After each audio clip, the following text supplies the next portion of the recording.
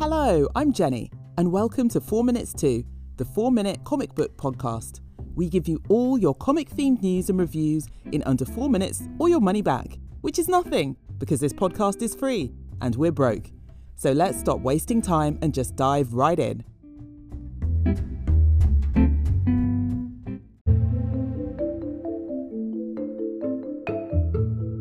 Clear number 1 review. In a future not so distant from today, people can hide their appearances with veils. They can choose any identity they want, and this opens up the doors for a dystopian reality. Comixology's Clear number 1 is a hard-bodied sci-fi story that can very well be a Black Mirror episode. The first issue establishes a radically new world. Veils and neurological connections invented to hide identities. In a world where nothing is real, Detective Sam Jones is set out to preserve his and find out illegal trading of the Black Veils. He's a loner who sees the world for what it truly is. Judging by the pilot, Clear's comparison with Blade Runner is inevitable. It does follow the neon set pieces, drenched skyscrapers and detective noir tropes based on the investigation of the ex-wife's murder. But it also stays away from the philosophical burden of Blade Runner.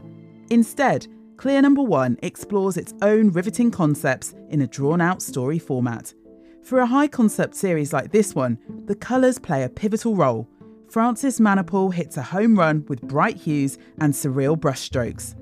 Each scene stands on its own with a signature colour palette and accentuates Scott SNYDER's story. Clear number 1 is an absolute blast to read, and it's on the track to be the most awe-inspiring sci-fi comic of the year.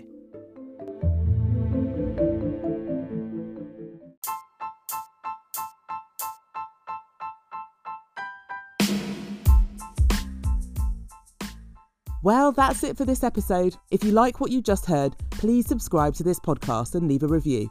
Also, follow our Twitter handle @4mins for more news and updates about the podcast. Links to all those things and more can be found in the episode description. See you guys next week.